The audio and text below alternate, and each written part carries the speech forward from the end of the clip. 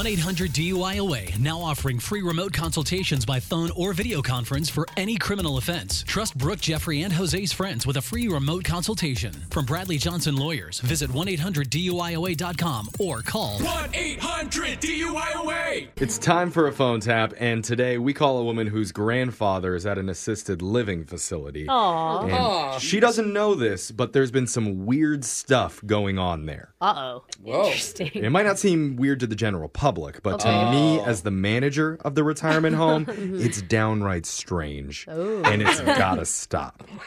So I hope she can understand the seriousness of what her grandfather's been doing. And maybe help us to take him down. In your brand new phone tap right now. It's another phone tap. Weekday mornings on the 20s. Hello? No, stop. I'll play with your hair. You can't play with mine. Hello?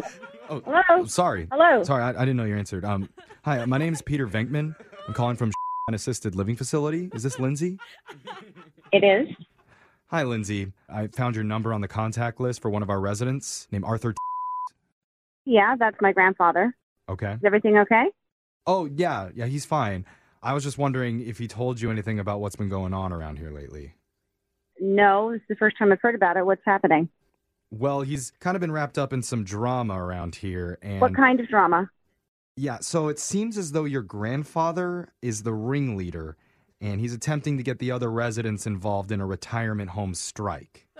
What? Yeah. What do you mean a retirement home strike? Like, what even is that? So he's encouraging all the other residents here to stop taking their medication until their list of demands are met. That's ridiculous. Why would he do something like that? Ma'am, I would appreciate if you didn't laugh. It's kind of a serious situation here. Well, it's ridiculous to me. I mean, I don't understand. You have a staff there, right? You have a staff that's overseeing all of this, and, like, can't they do anything about it? We're trying everything in our power, but your grandfather actually has a lot of sway here. And it all started with dessert, because last Monday he asked for a second chocolate pudding, but we were out. And so he got really angry, well, actually he fell asleep in his seat. But then when he woke up, he got super angry. Wow. Yeah. And you guys couldn't offer him anything else, like cake or banana pudding, or he actually likes butterscotch pudding as well? Pudding isn't the main issue here, because after that he held informal meetings in the community room and was demanding things like 5 hours of television time instead of just 4. So this keeps escalating. Holy cow. Yeah. He even broke into the arts and crafts room the other day with his roommate, and they made signs. One of them says, "Hell no, more Jell-O." And that's a big no-no around here. You're laughing again. But no, this is like completely ridiculous to me. It's like that is so off, that's not on point for him. I mean, he's like almost wheelchair bound when I come. So the fact that he's holding these like meetings incognito, et cetera, is completely ridiculous to me. But Look, it's much worse than that. I've only told you the tip of the iceberg, because one of the nurses just found him leaving secret messages for the bridge club in an old crossword in the lobby. He spelled rebel backwards and across. No, So, man. this has to stop. Well, so you're calling me, and what am I supposed to do about it? As a relative, we're hoping that you could talk to him, because if they're able to unionize their movement and get the AARP behind them, we could be over. Oh, And double desserts are going to be the new norm, and we can't have that happen. Can I ask a dumb question here? I mean, Another one? why can't they have thanks.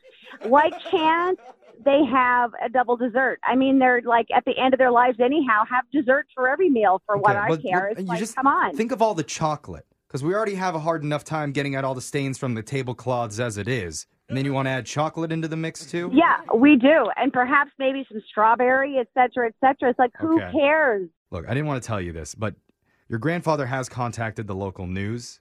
No! And he's supposed to be interviewed this afternoon about it.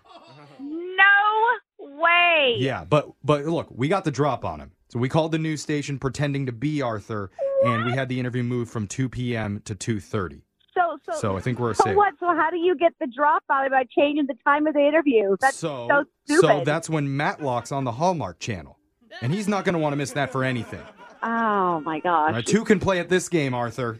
This easily is the most ridiculous and inane, stupid thing that I have ever heard. And, like, I don't even understand why you're calling me. Well, honestly, this is probably the most ridiculous and stupid, inane thing I've ever done.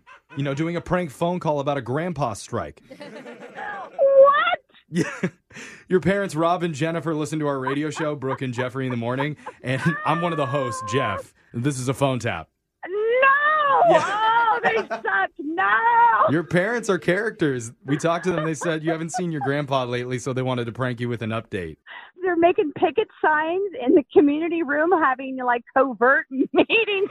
Oh, yeah. Oh, my God. Here's a problem. There's glitter everywhere, all inside their wrinkles, impossible to get out. Wake up every morning with phone taps. Weekday mornings on the 20s. Brooke and Jeffrey in the Morning.